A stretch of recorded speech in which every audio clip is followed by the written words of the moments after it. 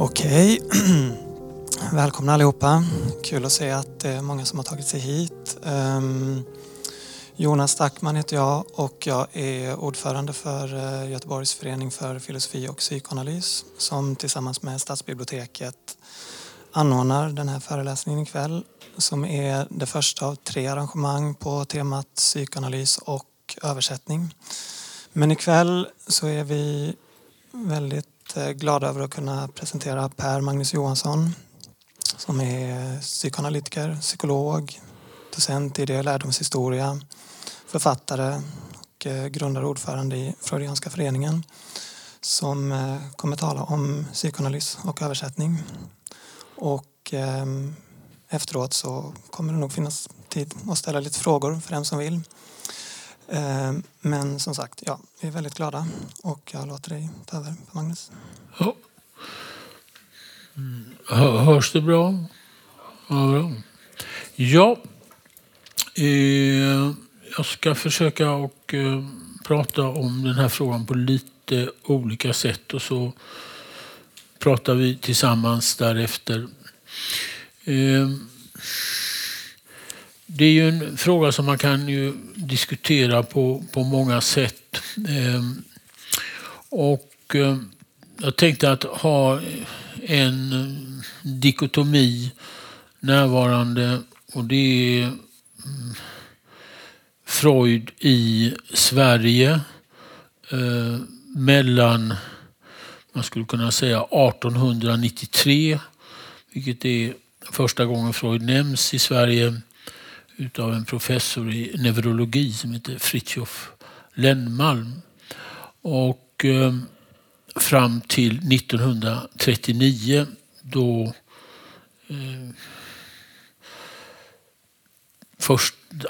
andra världskriget börjar och i samband med att Freud dör 23 dagar senare. Och om man tittar på intresset för psykoanalys så är det ju i princip samtidigt med att översättningsverksamheten kring Freuds texter börjar. Det är alltid svårt att man kan definiera ett intresse för Freud på lite olika sätt och de första intressena var väldigt individuella.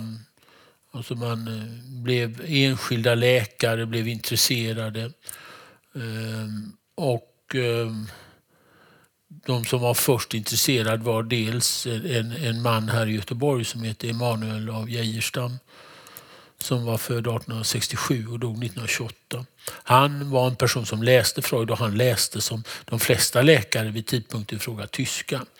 Och parallellt med det så var en Göteborgs född läkare och psykoterapeut Paul Bjerre som flyttade till Stockholm och övertog Otto Wetterstrams praktik 1907.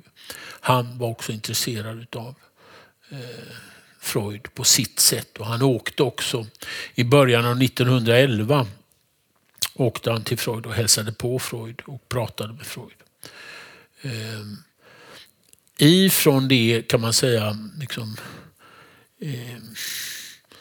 individuella och väldigt begränsade intresse så växte parallellt med det ett lite större intresse fram och 1924 då börjar översättningarna av Freud och de böcker som översätts, Freud är ju en person som har skrivit väldigt mycket.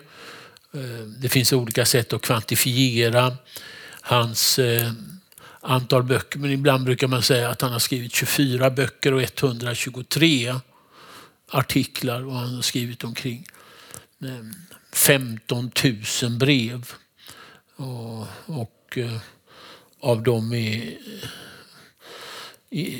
strax över 4 000 brev publicerade, resten inte publicerade. Så Freud var ju alltså en väldigt skrivande person. Och man vet inte alltid varför folk väljer att översätta de saker de gör. I Sverige så blev det 1924 2 böcker som översattes. Och den ena var Vardagslivets psykopatologi och den andra var en samlingsvolym som just denne Paul Bjerre var ansvarig för, som innehöll också 2 texter av Freud. En om drömmen och en encyklopedisk artikel som var publicerad i Scienta, som var en italiensk vetenskapligt verk som samlade artiklar där man presenterade psykoanalysen, och det gjorde Freud 1911 i den. Och de böckerna då översattes då 1924. På den här tiden var då alltså Freud i livet, och man kontaktade Freud vid tidpunkten i fråga, och han ville då inte att de här artiklarna skulle översättas, utan han ville att man skulle översätta drömtydning. Det kom att göras 1927, det vill säga 3 år senare, i en förkortad version där man hoppade över vissa saker. De första översättarna, de var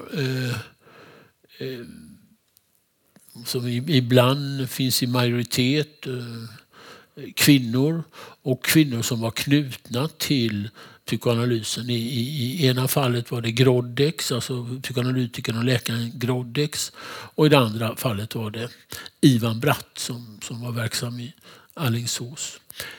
Hans fru Signe som översatte Freud. Hon översatte 1928 En illusion och dess framtid. Parallellt med det så växte i Sverige fram på 30-talet som också påskyndade översättningarna av Freud ett intresse för psykoanalysen bland intellektuella. De få intellektuella som fanns i Sverige var också intresserade av psykoanalys, och det fanns en tidskrift. Det fanns 2 tidskrifter som båda var intresserade av psykoanalys, och den ena var Clarté och den andra, kanske viktigare tidskriften, var Spektrum.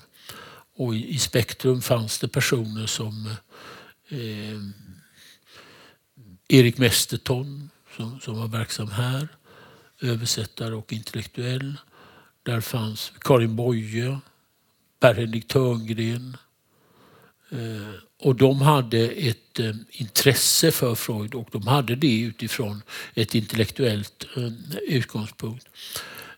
Och på Spektrum gavs då ut vi med hjälp av Bonniers, vi vantrivas i kulturen, och som var en ung sökande person på den tiden, Sven Stolpe, som översatte Das Unbehagen in der Kultur, vi vantrivs i kulturen. Och slutligen i den här perioden så översätts Moses och monetismen av Per Törngren, som var läkare och intellektuell översättare, professionell översättare, översatte Thomas Mann. Och de här översättningarna, de sista där, kan man säga att då var Sverige, då fanns det i Sverige personer som hade ett nära förhållande till psykoanalysen. Svenska psykoanalytiska föreningen hade bildats 1934, Erika-stiftelsen hade bildats samma år, och Sankt Lukas-stiftelsen bildades i Stockholm 1939. Så här fanns det också, liksom, man samlade ihop ett institutionellt intresse med avsikter att skapa ett institutionellt sammanhang där människor som var intresserade av psykoanalys kunde göra. Under den här tiden, och den tiden som också kommer att vara lite längre fram, ända fram till egentligen 1996, så var det ju människor som översatte individuellt, och man fann olika lösningar på ord och på konstruktioner. Det som ju är specifikt med psykoanalysen och som på det sätt påminner om, och det är också en komplicerad fråga och vi kan prata om det tillsammans, men psykoanalysen har ju inslag som påminner om filosofi och den har inslag som påminner om läkarvetenskapen, den medicinska vetenskapen, och den har inslag som påminner om litteratur och som påminner om den litterära framställningen. Men det får till konsekvens att det finns en fråga som har funnits i hela den psykoanalytiska historien, och om vi vänder oss utanför Sverige och utanför de svenska gränserna, som har funnits i England och i Frankrike, som är de två länder jag känner bäst till.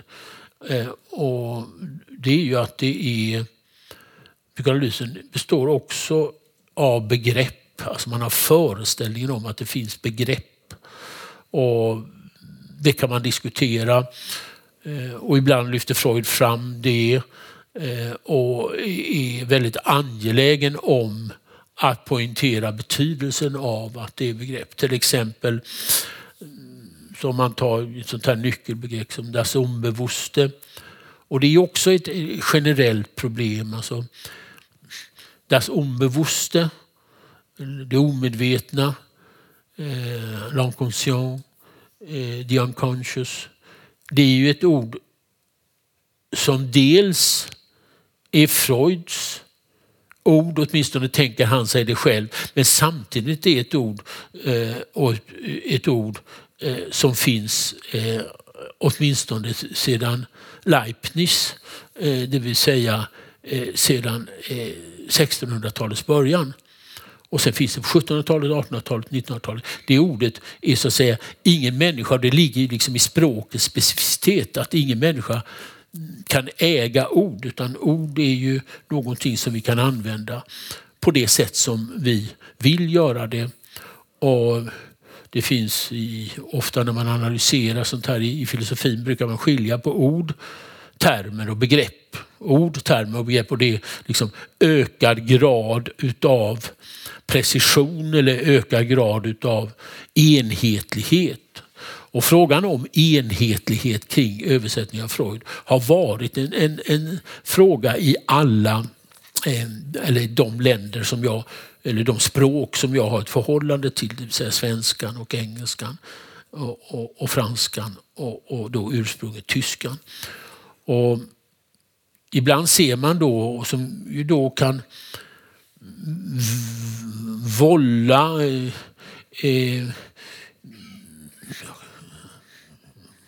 komplikationer, eller det kan skapa strukturer av att det skaver, för att låna ett ord från Strindberg. Om vi tar till exempel das Unbewusste, så kan man i svenskan se två översättningar som man kan ha aspekter. Och det ena är det självklara ordet omedvetet och det omedvetna, och det andra är det undermedvetna och undermedvetet. Och Freud förklarar själv att det finns en distinktion mellan hans omedvetna och på sättet vilket det omedvetna eller det undermedvetna används i litteratur och används i andra sammanhang. Och det är ju en fråga då när den här begreppsliga frågan blir central. Och det kan man säga att det har den blivit. I Frankrike till exempel så skrevs ett mycket viktigt verk, ett enastående verk, Vocabulaire de la Psykoanalys, som var utav Pontalis och La Planche, och som är ett djupsinnigt verk, ett filosofiskt verk som en vän i Paris så kallade det. Och den har filosofiska konnotationer. Det är inte en torr encyklopedisk redogörelse, utan det är en reflektion om de här begreppen. Och i den kan man se då hur begreppen översätts till tyska, engelska, franska, spanska och portugisiska. Och utav naturliga skäl inte på språkområden som svenska och danska och norska. Och så. Det är de här stora språken som man diskuterar hur de ska översättas från överföringen från ett språk till ett annat. Då kan man säga så här att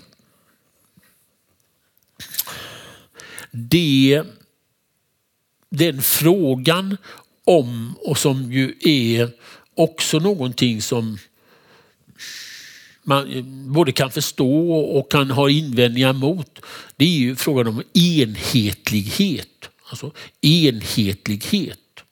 De här, som jag berättade, den här tiden mellan 1924 och 1939, alltså under 15 år, så fanns det inget vare sig krav eller önskemål om enhetlighet, utan folk översatte, de människor som översatte gjorde det utifrån sig själva, hade inte en tanke på att skapa det som ju numera finns i alla länder, och där England eller London får man säga är föregångslandet. The standard edition of Sigmund Freuds work. Alltså det är en standardiserad översättning som är enhetlig och där man kan känna igen begreppet.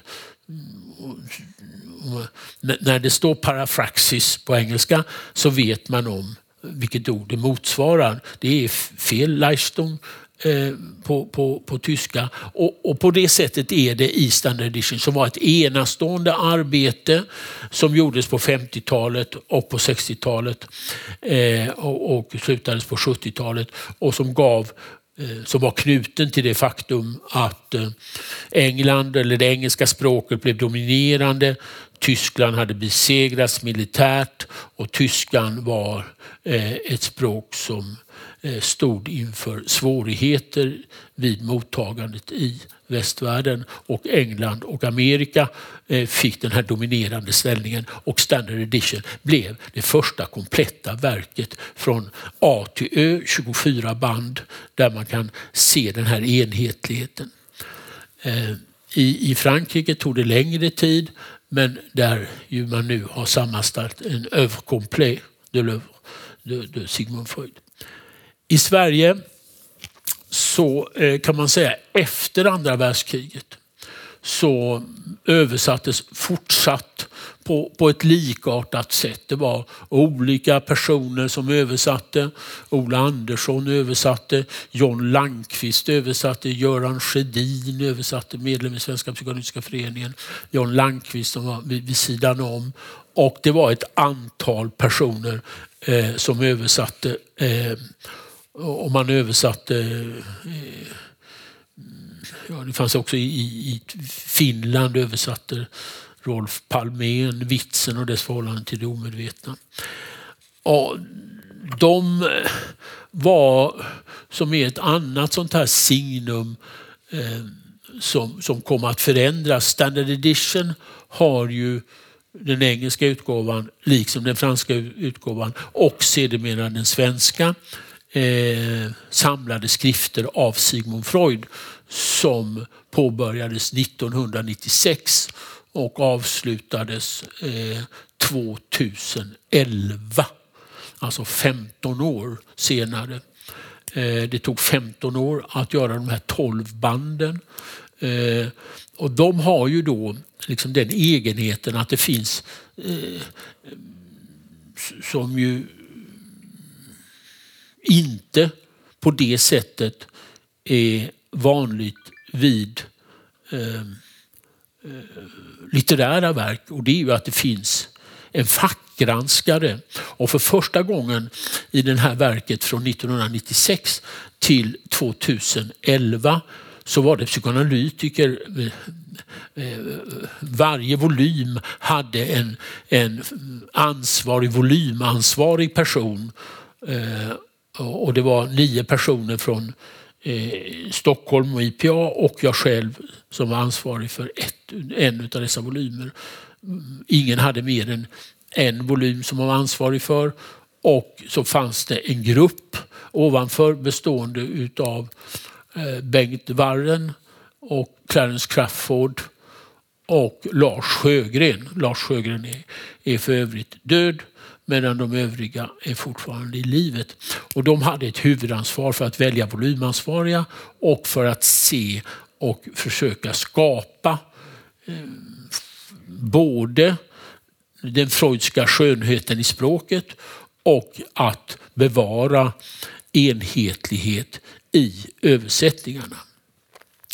Och det fanns också i det 12:e bandet som då kom ut 2011 där volymansvarig var Hans Reiland, psykolog och medlem i Svenska psykologiska föreningen, som då gick igenom några av nyckelbegreppen och kommenterade dess innehåll och förklarade varför de blev översatta på det sättet som de blev. Och det syftade till att, kan man väl säga, försöka skapa en komplett struktur av att man kunde referera till en sammanhängande teoretiskt och begreppsligt översättning av Freud på svenska. Med notapparat och med index, både person- och begreppsindex. Och på det sättet ett sätt att göra det till ett intellektuellt verk. På ett sätt som jag skulle nog vilja säga, och det här är ingen kritik av det såklart, jag har ju själv deltagit i arbetet, men man kan säga det är väldigt lätt till att tänka när man läser, om vi kallar Freud en sådan tänkare, vi kan kalla honom tänkare, en sådan tänkare som Freud, så tror man och förutsätter att han vet exakt vad han skriver och att han exakt vet vad han menar och exakt vet hur alla dessa texter, dessa 123 artiklar och dessa 24 böcker hänger ihop. Men jag tror inte att det är på det sättet. Det finns ganska mycket som tyder på att Freud hade ett inre behov av att skriva, visste naturligtvis vissa fundamentala begrepp. Men det är också så att den litterära skönhet som finns i hans språk gör också att det finns en annan grad av frihet. Det är ingen slump att Freud 1930 fick Goethepriset för den litterära kvaliteten av hans framställning. Samtidigt som det finns då motsättningar att det också är begrepp. Jag hade en diskussion där jag inte var... Vi hade olika uppfattningar, kan man säga. Och där jag tror att den här frågan som jag försöker att problematisera finns närvarande. Och det var en diskussion kring ordet Fehlleistung.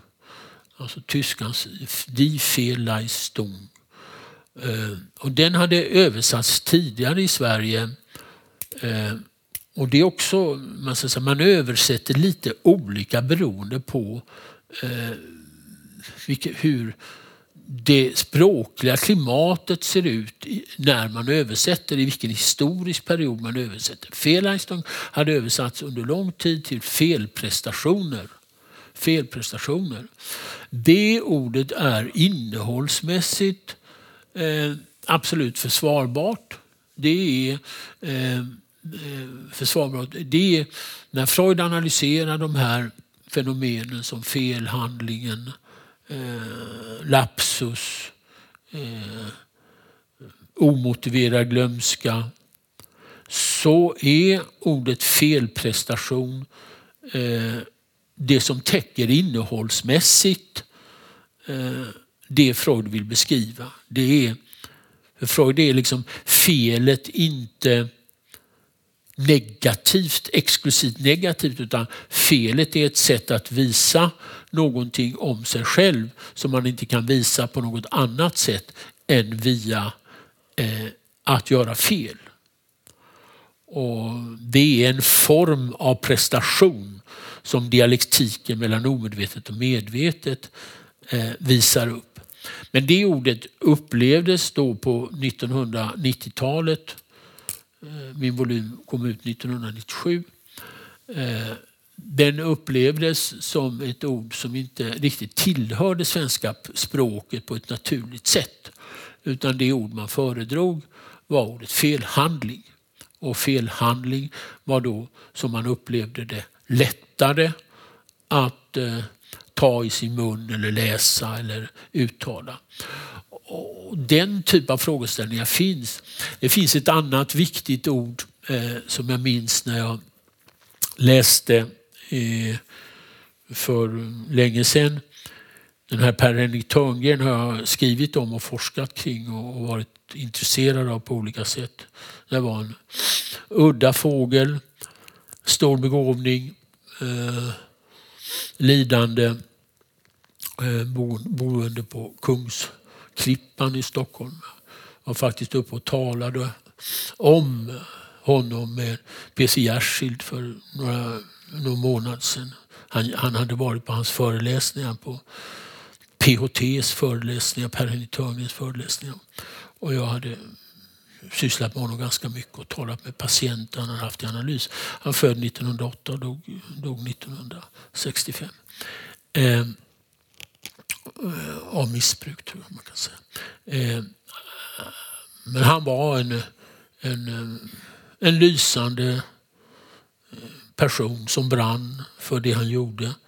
Och han brann också för att översätta. Och han översätter ordet Besetzung, som är ett ganska viktigt ord hos Freud. Besetzung. Med besättande. Så besatt och besättande. Besetzung. Die Besetzung. Medan modernare översättningar då har lämnat det därför man tycker inte att det är ett ord som är så där naturligt, utan man talar om laddning. Laddning. Och det är också en fråga. Mitt eget förhållande till tyska är minst sagt bristfälligt. Jag talar inte tyska, utan jag har läst Freud på tyska genom att titta på begrepp och titta på formuleringar och titta på enskilda ord och varit med och fackgranskat ett antal sådana här böcker. Men jag är inte på något sätt något solitt förhållande till tyska. Men man kan säga så här att i den freudska världen så finns det alltid någon fråga i valet mellan att följa det som där svenskan och tyskan ligger nära varandra, eller att man blir påverkad av hur andra traditioner och inte minst den engelska traditionen har översatt Freud.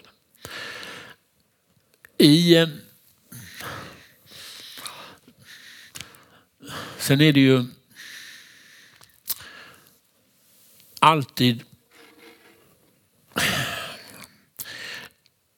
som vi vet, lättare att kritisera än att leverera.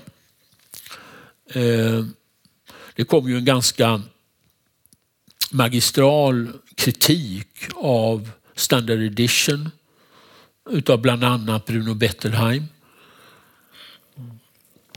som lyfter fram hur man har använt grekiska termer och man har teknifierat språket. Och det kan jag förstå, den kritiken, och den är inte konstig. Ta sådana här ord som man har undvikit att översätta som seelish, själslig, och där man har gått på psyke istället för själslig, psychic på engelska, i en uppsamling sammanhang. Och det har ju då vilat på, vilket är väl en omöjlig uppgift att lösa, nämligen att vissa ord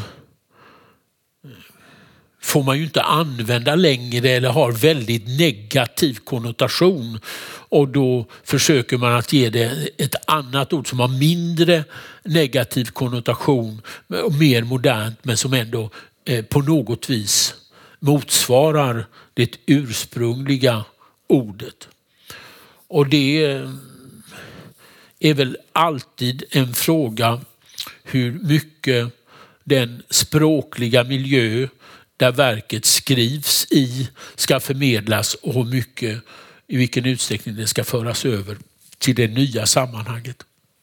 De här första översättningarna, alltså mellan 24 och 39, var ju, alltså Freud fortsatte ju att skriva under tiden som dessa översattes, och det blir någonting annat när han inte finns närvarande.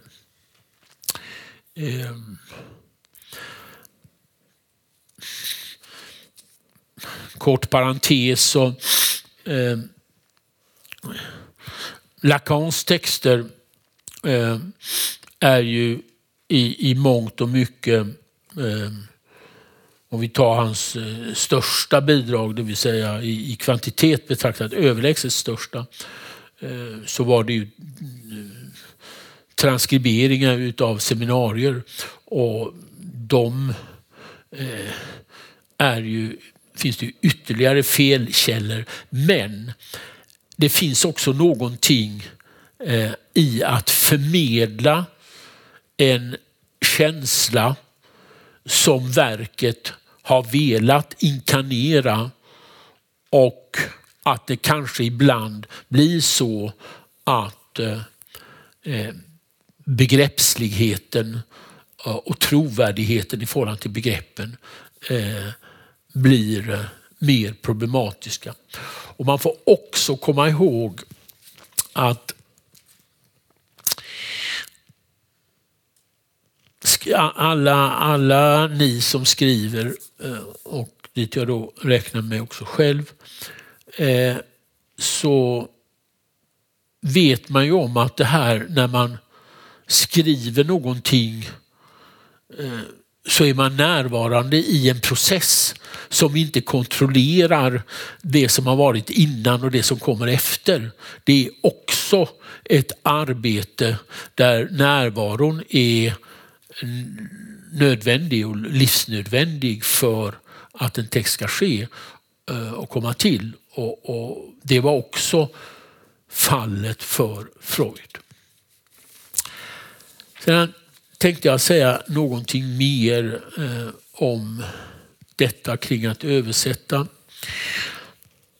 Jag tänkte på frågan under veckan som gick, och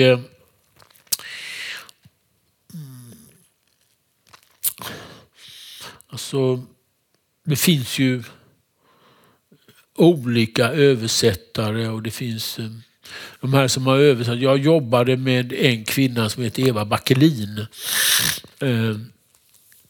Hon och jag jobbade med flera böcker, Freud-böcker, och jag upplevde att hon var en person som på något vis älskade den här uppgiften att översätta, och led av uppgiften att översätta. Och jag tror också att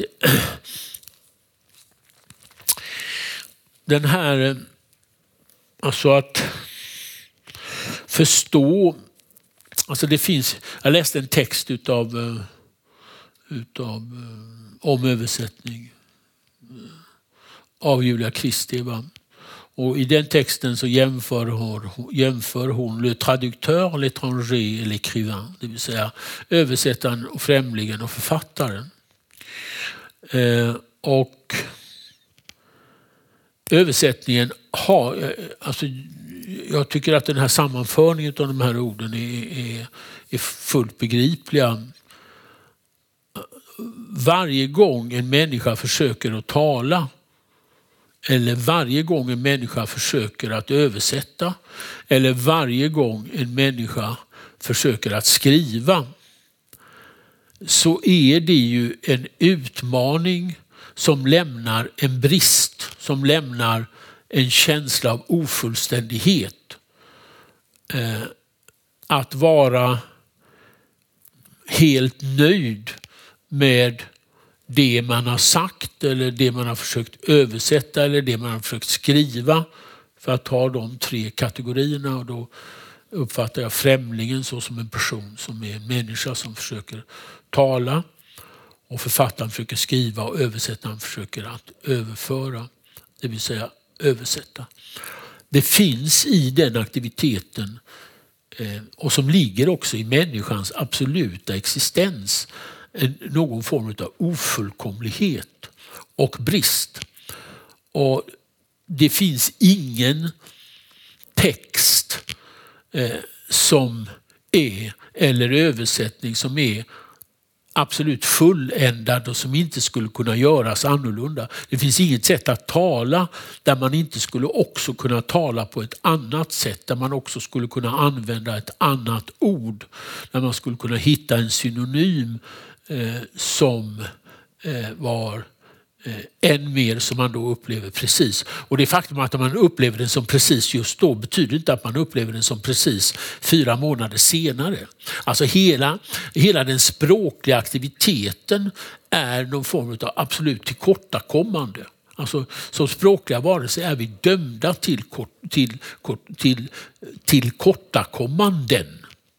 Det är liksom människans villkor, och det är än mer tydligt i att översätta ett sådant verk som Freuds verk.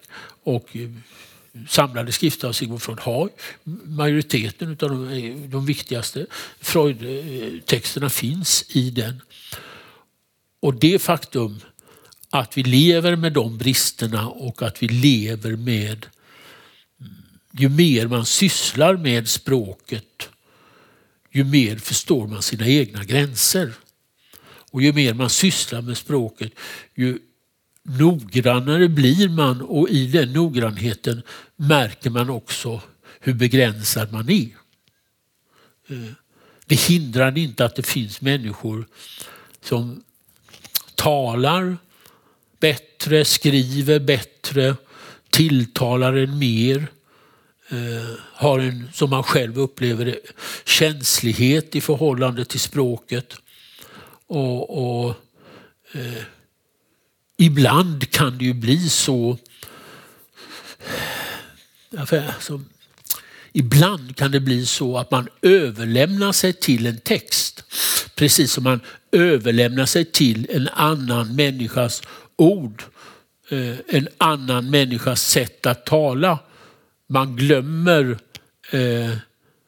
man skulle kunna säga, Kristev använder där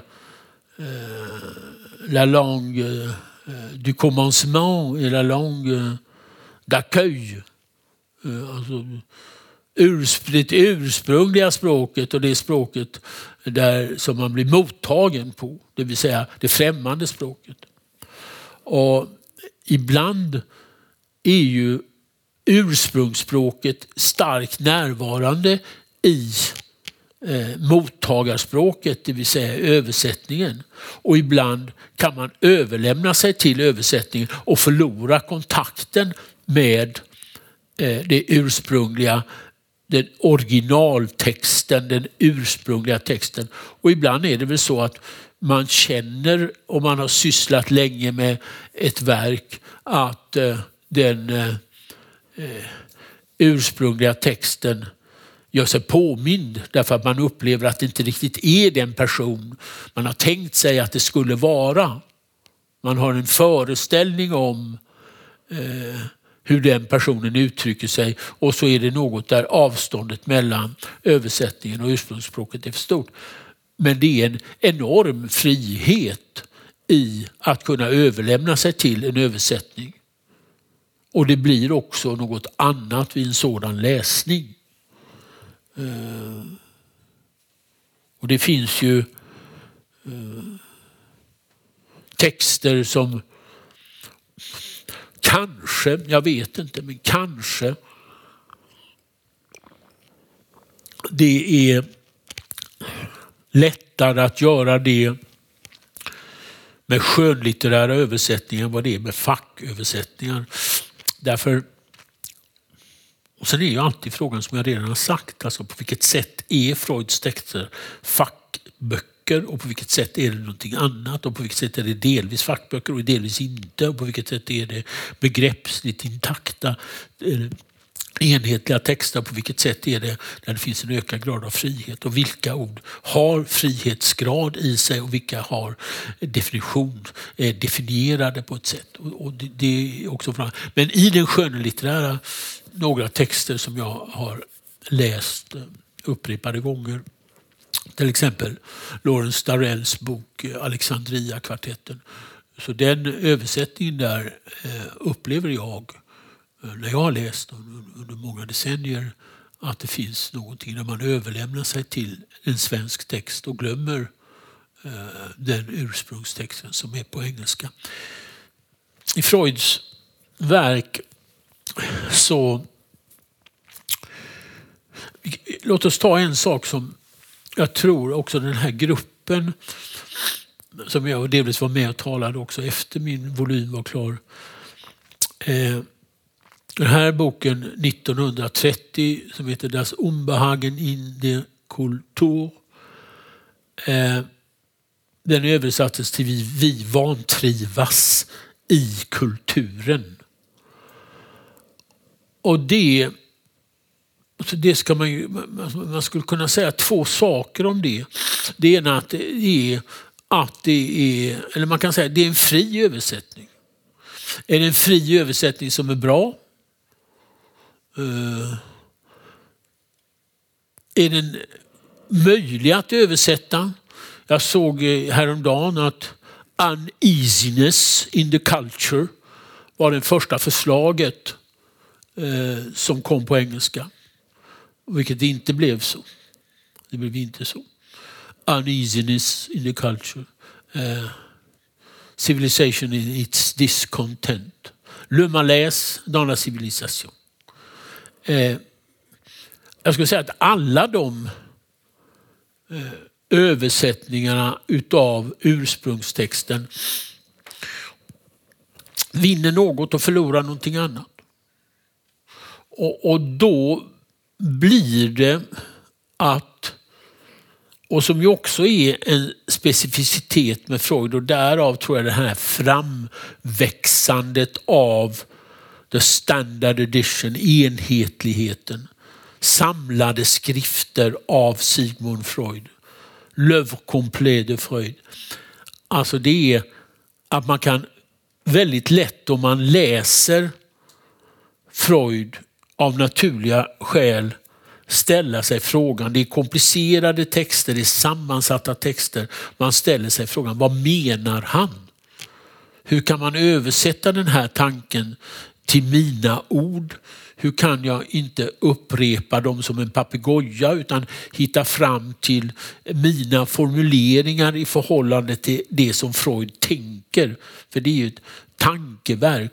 Och i den strukturen så finns det något inre behov av enhetlighet som är väldigt svår att frigöra sig från.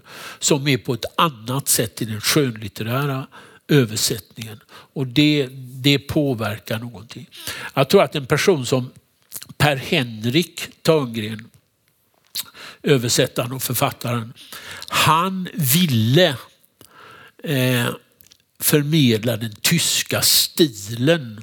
Han hade översatt Thomas Mann, Vakna Europa, och han var liksom den här tiden var ju Sverige, alltså nu talar vi om 30-talet, som är ju mitten av 20-talet fram till 39 är en period där intresset för psykoanalys är stort och där tyskan är enormt dominerande som språk.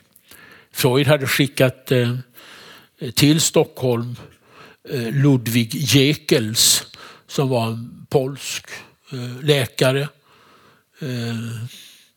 som talade tyska, hade levt i Wien länge och talade tyska. Och alla de som gick i så kallade läroanalys, de talade tyska med Jekels. Så det var i en tysk miljö. Alla var tysktalande och det var liksom det självklara språket. Så att det fanns också, och Per Henrik Törngren gick hos Ludwig Jekels i analys ända till han drog Jekels 1937 och han kom 1934, så han var där bara i 3 år. Han bodde på Norr Mälarstrand där han hade sin mottagning.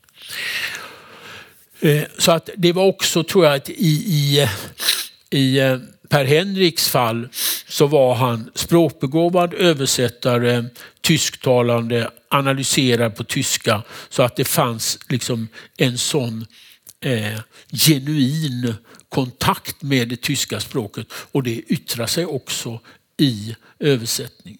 En sak som jag ofta har tänkt på i förhållande till översättning, alltså, som jag håller på och ska skriva en text om Lacan och har blivit ombedd att göra det, och håller på då med Lacan, och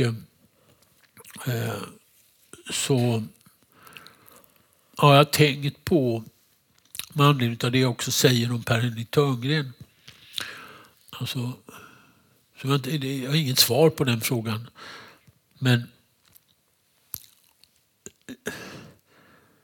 jag tänker mig att det är en skillnad när man översätter om man talar språket eller om man har ett läsförhållande till språket. När man talar ett språk så får ju orden ett annat sammanhang. Det är ett sammanhang skilt ifrån bokens värld. Det är skilt ifrån hur de här bokstäverna hänger ihop och de här orden hänger ihop när man läser. Att tala är ju att ge sig ut i ett annat område, och det påverkar också en sätt. Alltså det finns en dialektik mellan det talade ordet och det skrivna ordet och därmed det översatta ordet. Och de där hänger ihop och man påverkas i själva processen av att ord får en laddning för en. Man vet ju om att ord kan ju, uttalade ord kan ju göra en glad, ledsen, man igenkänner någonting. Orden laddas upp, för att tala freudianska, på ett speciellt sätt och man blir känslig inför orden. Och det finns en annan form av känslighet när en person talar språket och översätter, eller om det är en person som har en språklig läsande men ur en synpunkt stumt förhållande till språket man översätter ifrån. Och de här översättningarna på mellan 24 och 39, de var präglade av att tyskan var helt naturlig för de som ägnade sig åt det, både att tala och att skriva och att läsa. Och det skapar också en speciell struktur. Sen tror jag att skall man, alltså jag brukar alltid ha en respekt för det som människor gör. Människor gör saker och ting av något skäl. Det faktum att det finns enhetlighet. Ett land som jag inte har nämnt är ju att på spanska fanns det tidigt ett samlat verk utav Freud. Och i Sydamerika, Argentina och Brasilien fanns det mycket tidigt ett stort intresse för psykoanalys. Psykoanalysen är ju, som vi vet, präglade av den nazistiska terrorn och försöket att utrota den judiska populationen och mördandet av 6 miljoner judar. Och där ju majoriteten av de som initialt var psykoanalytiker var judar. Och det gjorde också att diasporan, det vill säga judarnas flykt från de områden i Europa där Nazityskland hade kontroll, fick stora konsekvenser, och USA och Sydamerika fick ta emot fick ta emot begåvade och välutbildade psykoanalytiker som hade verkat i Europa, i Berlin, i Wien. London fick också ta emot. Och Sverige fick också ta emot de första psykoanalytikerna som kom här efter Ludwig Ekel, som också var jude. Flera av dem hade ett judiskt ursprung. Steffi Pedersen, Lajos Sekai, Edith Sekai och indirekt René de Monchy. Alla de var i Sverige på grund av den politiska situationen i Europa på 30-talets slut och början av 40-talet. Så att det är också någonting som ledde till den här exiltillvaron, ledde också till behovet och den självklara nödvändigheten att översätta. Man får komma ihåg att jag tror att det ligger i det jag redan har sagt, men många personer som blir passionerade av texter översätter ju för sig själva utan att det är syfte att de ska publiceras. Det är ett sätt att komma i kontakt med en text. Det är ett sätt att vara nära. Det är ett sätt att förstå någonting som är svårbegripligt. Även om man inte själv är professionell översättare, så är det ett naturligt steg att försöka översätta i alla de brister som man har. Och det påminner också en människa som inte ger upp i samtalet i förhållande till den andra, eller en människa som inte ger upp i förhållande till att göra sig begriplig muntligen eller skriftligen, är ju också en människa som anstränger sig för att bli förstådd. Och att översätta är ju också en ansträngning i att försöka förstå det som inte självklart är att förstå. Och om vi tar Freud, så är det liksom långt ifrån självklart att förstå vad han menar, förstå hur han tänker. Han är ju, Freud är konstigt nog, kan man säga, han är också rolig. Det kanske man inte kan tänka. Man kan ju tänka annat om, men han är också rolig.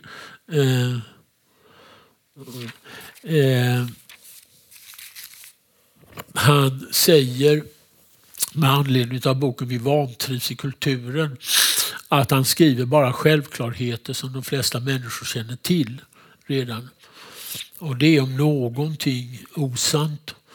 Det är helt okänt det han skriver för 99,99% av befolkningen. Det är för de flesta osant än idag. Det är massa komplicerade tankar och massa antaganden om människans inre liv och antagandet av en biologiskt bestämd dödsdrift som ju de flesta människor inte tänker varje dag på att så är fallet. Men den ansträngningen där är också, ska jag säga, människans villkor. Det är någonting kring människans villkor att försöka göra sig begriplig och försöka göra att man ställer sig i en förbindelse till en annan person. Kristeva säger så här, jag kan ta det kanske på svenska. Ja. Jag kan ta det på ord. Man säger för främlingen, som jag definierar som en översättare till författaren som jag följde med och översatte hans singularitets känsliga universum, är vi kanske alla utlänningar. Och det tror jag liksom att det är det jag försökt att säga. Jag tror att man måste liksom acceptera kring översättarens villkor att det är ett utkast som kan vara mer kvalificerat, mer attraktivt, men det är också ett utkast och någonstans måste man acceptera det, precis som man måste acceptera andra gränser i mänskligt liv.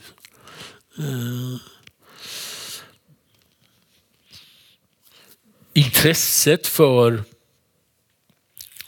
att översätta Freud tror jag sammanhänger med någonting ganska banalt, och det är att han har väldigt mycket att säga och flera av de saker han säger är spekulativa och flera av de saker han artikulerar är faktiskt väldigt svårt att fullt ut förstå och fullt ut veta om de verkligen finns eller inte. Och det skapar också ett speciellt förhållningssätt till den här komplicerade texten.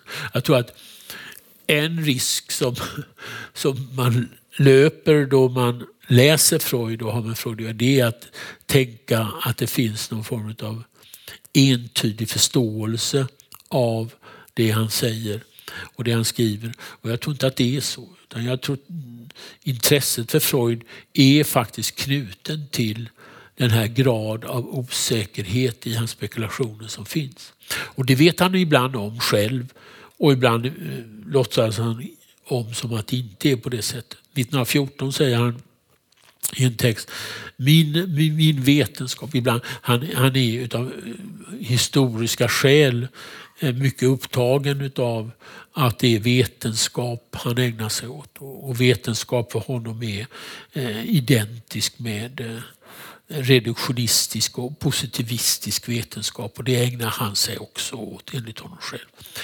Och så ibland så tar han ett steg tillbaka och säger till exempel 1914 att ja, det är ganska mycket spekulationer jag har, men vår psykoanalys består av två delar, en spekulativ del och en empirisk del, och det är ingen skam över att ha en teori som har spekulativa element i sig, och det är ju alldeles uppenbart att det finns spekulativa aspekter. Jag skulle vilja säga att det är ett av de stora problemen idag, inte minst i ämnena psykologi, psykoterapi och psykiatri. Det är för lite spekulationer. Man vågar inte spekulera, utan man nöjer sig med det mest konkreta och som ju ofta leder till banaliteter och futilitetsforskning istället för att ställa de stora frågorna som Freud en gång gjorde. Bra, jag stannar så. Så får vi ha några frågor, diskussioner. Tack så mycket, Per Magnus. Tack. Jag kan inleda med en fråga och sen lämna mikrofonen vidare. Ja. Och tänker lite på det här då att de här psykoanalytiska begreppen å ena sidan överförs från ett språk till ett annat, men också från en tid till en annan. Och att vissa begrepp tar sig in i ett vardagsspråk, får en annan betydelse. Människor som inte har någon relation till psykoanalysen kan använda sig av dem också. Och om du vill säga något om vad du tänker krävs för att nu så här lite mer än 100 år senare kunna använda sig av de här begreppen på ett konstruktivt och betydelsefullt sätt, och om du uppfattar att det är några av begreppen som är särskilt relevanta idag för att kunna säga något om den specifika tiden vi lever i. Ja, jag tror att det finns en kreativ potential i de psykoanalytiska begreppen. Alla begrepp som man använder måste man själv göra på något vis också till sina begrepp. Och det är precis som du påpekar.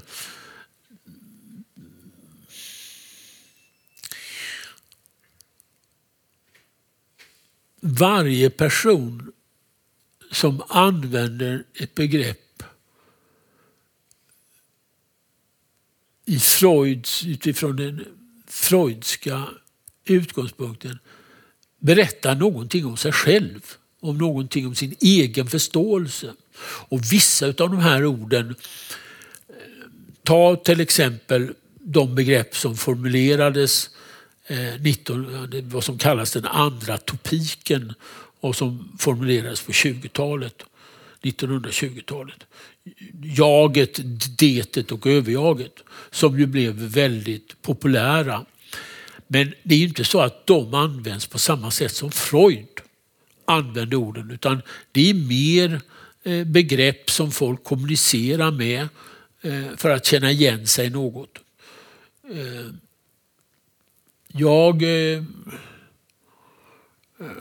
upplever det sättet att populariserandet av begreppet får ju konsekvenser där man förlorar någonting, och det är tveksamt om man i den formen, när det banaliseras, vinner så väldigt mycket. Jag vet om att min kollega och vän Sven-Erik Lidman brukar lyfta fram till exempel att Marx klassbegrepp är liksom inte samma sak som socialklass eller socialgrupp. Det är två olika saker. Och det ett är liksom en mer moderniserad, sociologisk, spontan och emotionell användning, och det andra har en mer annan form av stringens. Och det bör man väl vara observant på. Om man menar med överjaget till exempel, jag har ett så starkt överjag, och vad menar jag kan inte ens tänka mig att stjäla kött på Konsum därför jag har så starkt överjag, så är ju inte riktigt det samma sak så som Freud tänkte sig när han formulerade de här begreppen, utan de befinner sig i en annan rörelse på ett annat sätt.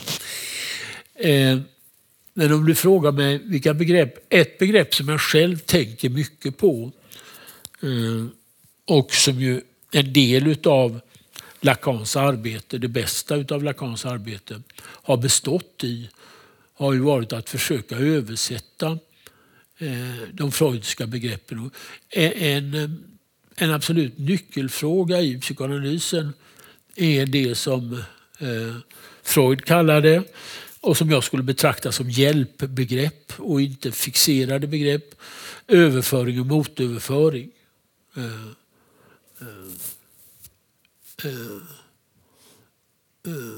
Transfer, transference, countertransference. Och de begreppen, alltså att försöka förstå någonting, vad som utspelar sig mellan analytiker eller patient, läkare eller patient, psykolog, vad det är för någon process det innehåller och dess betydelse för ett psykoterapeutiskt arbete, det upplever jag som en fundamental fråga. Och där det freudska begreppet överföring, motöverföring och är konstruktiva hjälpbegrepp. Men man kan inte läsa de begreppen på exakt det sätt där Freud skriver om dem. Det var Freuds första utkast till att förstå någonting i den psykoterapeutiska processen mellan läkaren och patienten. Och när till exempel, om man nu kallar det så, det är inte jag någon expert på, men jag har ju läst några texter om det en gång till. Men det man i modern så kallad psykoterapiforskning lyfter fram att kvaliteten på förhållandet mellan psykolog och patient eller läkare och patient är av avgörande betydelse för utfallet i psykoterapin, så talar man om någonting som Freud var inne på. Och när Lacan omformulerar detta och säger till exempel att överföring är konstituerad av vad han kallar det sujet supposé savoir, den som förväntas veta, och att det inte finns något annat motstånd än motöverföringen, så är det ytterligare kommentarer till vikten av att djuppsykologiskt förstå vad det är för krafter som är i verksamhet i ett terapeutiskt arbete. Och de begreppen bedömer jag som värdefulla. Men alla begrepp i den psykoanalytiska traditionen måste man själv reflektera över. Och det är väl alltså, för mig är det en absolut helt stollig position att inte antingen är jag för allt det som står i Freuds verk eller så är jag mot det. Antingen för eller mot. Freud är ingen duellsituation. Freud är en person som varje människa måste läsa och utifrån den läsningen göra något eget. Göra något självständigt och försöka själv kunna tänka utifrån dem. Jag tog exempel nu kring överföring och motöverföring. Jag tror att jag upplever de begreppen som centrala. Det är inte samma sak som att de ska tolkas. Det finns ju psykoanalytiska traditioner som inte gör någonting annat än att tolka vad som utspelar sig mellan läkare och patient. Jag tror att det är en återvändsgränd. Men jag tror att själva frågan vad är kurativt i en psykoanalytisk behandling och på vilket sätt påverkas det som utspelar sig i rummet och vilka faktorer finns utanför rummet som påverkar resultatet i behandlingen. De frågorna är absolut avgörande. Och på det sättet uppfattar jag att det är, alltså det går, jag skulle säga att det går idéhistoriskt att peka ut på vilka punkter Freud är originell och på vilka punkter han är mindre originell och på vilka punkter det han har skrivit och sagt inte längre har samma historiska betydelse som det en gång hade. Den här frågan är ett exempel på någonting där det är ett bidrag som gäller att reflektera över. Ett annat exempel, när Freud talar om, han har ett antal sådana här, ett antal föreställningar. Han har en föreställning så att det kurativa arbetet består i att det omedvetna blir medvetet. Det är en kunskapsfråga. Den andra föreställningen han har, det är att det psykoanalytiska arbetet består av att fylla igen minnesluckor. Och de här två samexisterar. Jag skulle översätta det från min utgångspunkt att det faktum att man börjar att tala om sitt liv på allvar och försöka att förstå någonting som man inte har förstått tidigare och försöker förhålla sig till sin egen historia. Jag är helt övertygad om att det anslaget fanns alltså inte före Freud. Det är mycket viktigt att komma ihåg. Det finns ingen som har teoretiserat om det anslaget innan Freud. Och Freud uppfann det här ordet psykoanalys 1896. Så det är en sen 1800-talshistoria och början av 1900-talet. Och ta den här texten vardagslivets psykopatologi. Alltså det faktum att det finns ett omedvetet och att det omedvetna har någon betydelse och att det omedvetna visar sig i vissa sammanhang och att man skulle kunna kalla det felleistung, alltså felprestation eller i mer modern form felhandling. Det uppfattar jag som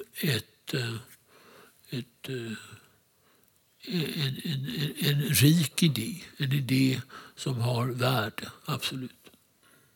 Så att det finns ett antal begrepp som jag uppfattar som centrala, men det gäller att använda dem på rätt sätt. Psykoanalysen är ingen dogmatik. Och jag ska också säga att det är en stollig idé att tänka sig att aktivt, alltså det jag har gjort i mitt liv är ju att försöka tala om psykoanalysen utifrån mina utgångspunkter, utifrån mina studier, utifrån mina erfarenheter. Och det har varit mitt sätt att försöka hålla någonting kring den här traditionen i liv. Med det lilla man kan bidra med. Men jag uppfattar inte att det är fruktbart att, som har varit väldigt länge fallet och fortfarande är, att ta på sig uppgiften att aggressivt motargumentera mot människor som uppfattar och som har tagit på sig uppgiften att psykoanalysen och Freuds verk inte har något värde och att han har, det finns ju uppsamling idéer, att han har fel hela tiden, inte att han ägnar sig åt felprestationer, han har fel och att han ljuger och att det är en bluff. Alltså det har man ju rätt att tänka om man vill. Men det är ingen meningsbärande struktur att förhålla sig till. Utan för mig handlar psykoanalysen och Freud så väldigt mycket mer om att det är utkast till att försöka förstå lite mer av den mycket obegripliga och gåtfulla människan. Och då får man göra det så gott man kan. Med det som finns att erbjuda. Och det är inget, Freud är inte en person som ger svar på frågor, utan Freud är en person som ställer frågor som är viktiga att ställa sig. Och där finns begrepp som man kan göra någonting av. Alltså, jag tror att psykoanalysen vinner allra mest på att identifiera sig med den litterära framställningen, den dramatiska framställningen, den poetiska framställningen, den konstnärliga framställningen. Och att parallellt med det att de som praktiserar psykoanalys läser de stora psykoanalytikerna dit man måste naturligtvis räkna grundaren som det mest avgörande. Lacan gör ju en annan sak som är mycket speciell och på ett kanske ganska typiskt franskt eller parisiskt sätt. Och det är att han säger att det här betyder det. Han tolkar det med ett teoretiskt bidrag och en teoretisk förståelse. Han säger ju till exempel, ta ett exempel, att han säger att det omedvetna är strukturerat som ett språk, skrev Freud, säger han. Men det skrev aldrig Freud. Men han menar att Freud skrev det. Och det är en tolkning av det som finns implicit närvarande i det freudska verket. Att han ser vid analysen av vitsen, drömtydning och vardagslivets psykopatologi, som man kallar de 3 kanoniska skrifterna, så ser man att det omedvetna är strukturerat som ett Freud och då, som ett språk. Och då säger han att det säger Freud. Så det är liksom en form av överskridande kring det bokstavstrogna, överskridandet av den dogmatiska diskursen, så skapar han en annan dogmatik, men det är en annan sak. Men det är en överskridande av en viss form av dogmatik. Han gör ju en sak som är ju speciellt, och det är ju att han översätter, för att knyta an, han översätter Freud. Han översätter Freud till lakanianska och till franska. Han har och sen är han är ju, om Freud ibland kan vara rolig så är Lacan nästan rolig hela tiden. Han obegriplig och rolig. Han säger till exempel så här i television, så säger han så här: Das Unbewusste, c'est pas moi. L'inconscient, c'est moi. Och då gör han precis det jag har talat om. Va? Att det omedvetna på tyska, det har ingenting med honom att göra, det har med Freud att göra. Men däremot det omedvetna på franska, det är han. Och där är det också ett sätt, man får komma ihåg att Anna O som talade om psykoanalysen som the talking cure, alltså att psykoanalysen är en talkur. Alltså det talade ordet är någonting som också, som jag försökte sagt innan, har med översättningen av de psykoanalytiska texterna att göra också.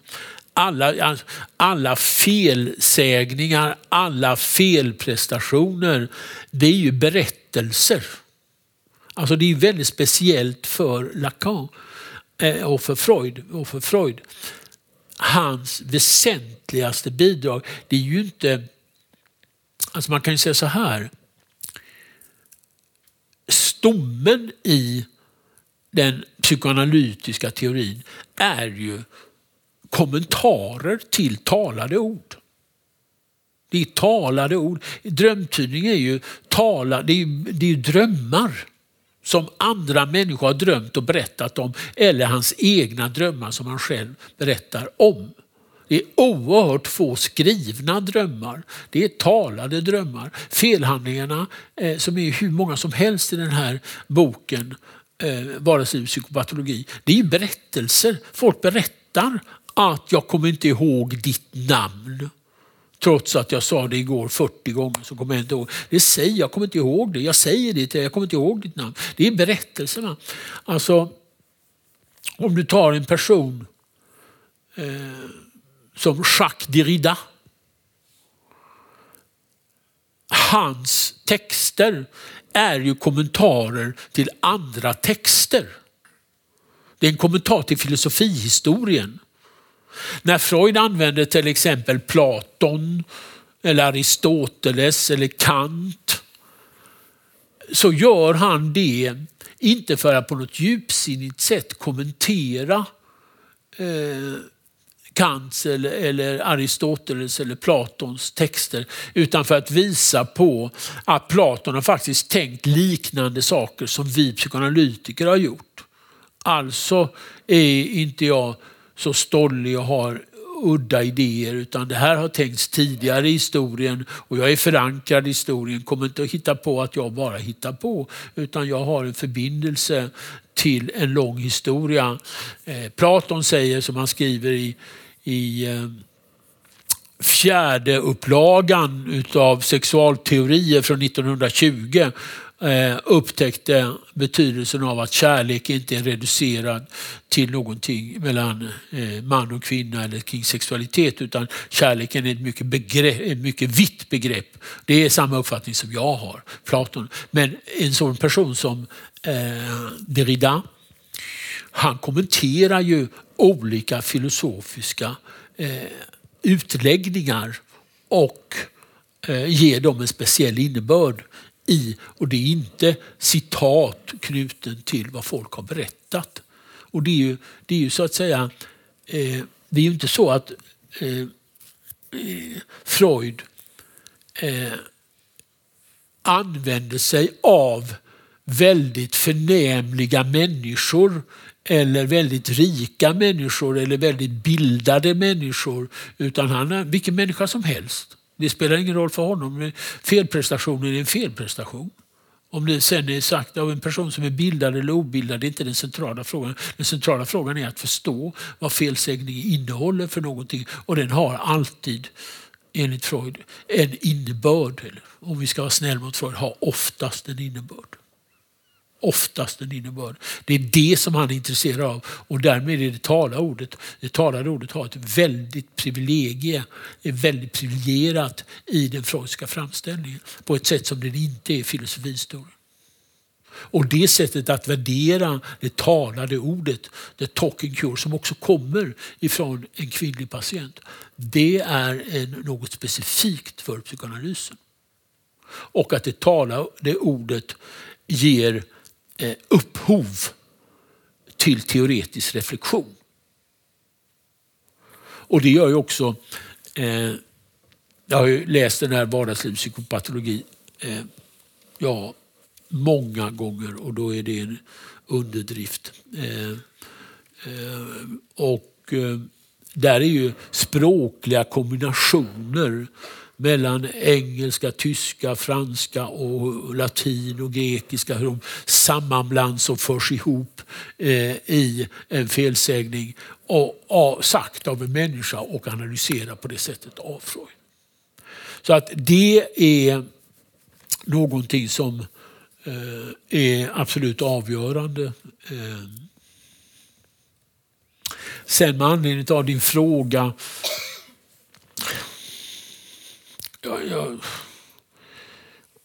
jag känner inte att det är mitt huvudintresse, men det är klart att, om vi kallar det psykiska lidandet, är också beroende av den tid vi lever i och det samhälle vi lever i, och det samhälle som skapar psykiskt lidande på lite olika sätt. Och då kan man säga att i den mån det psykiska lidandet ser annorlunda ut och har andra former än det hade under Freuds tid, så finns det väl anledning, vilket ju också är fallet efter 1945, att det kommer andra begreppsliga framställningar på olika sätt. Hela den problematik, det finns ju sådana här begrepp, om man tar borderline, as if personality, la focclusion, le nom du père, är ju exempel på begrepp som är komna efter Freud, som Freud aldrig har använt på det sättet. Och det är ju ett resultat av en föränderlig värld, och att människan i en föränderlig värld också vad det gäller det psykiska lidandet får andra former.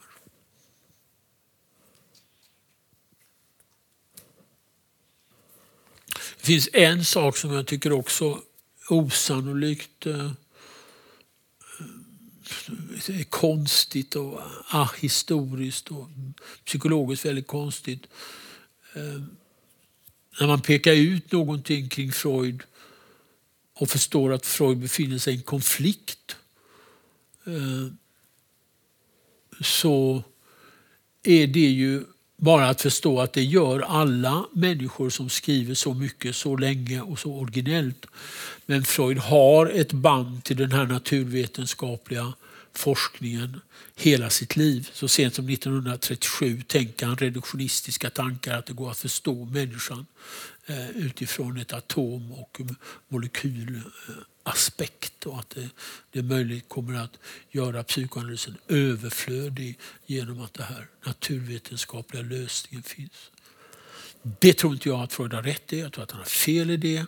Och jag tror i linje med både Lacan och med Kristeva och med fransk psykoanalytisk tradition, till exempel den person jag själv har arbetat med, Pierre Lejeune, att människan är sitt fundament. Det går aldrig någonsin att ta ifrån människan. Och det är absolut Freuds genialitet, att mänskligt liv konstitueras av dialektiken mellan tala och lyssna. Utan att vi talar och lyssnar så är vi inte människor längre. Och det kommer vi vara oberoende av all psykofarmakologisk framsteg, oberoende av alla tekniker och alla manualer. Så ska vi förbli människor måste vi låna oss till den bristsituation det innebär att kunna tala och lyssna. Yes. Stort tack, Per Magnus.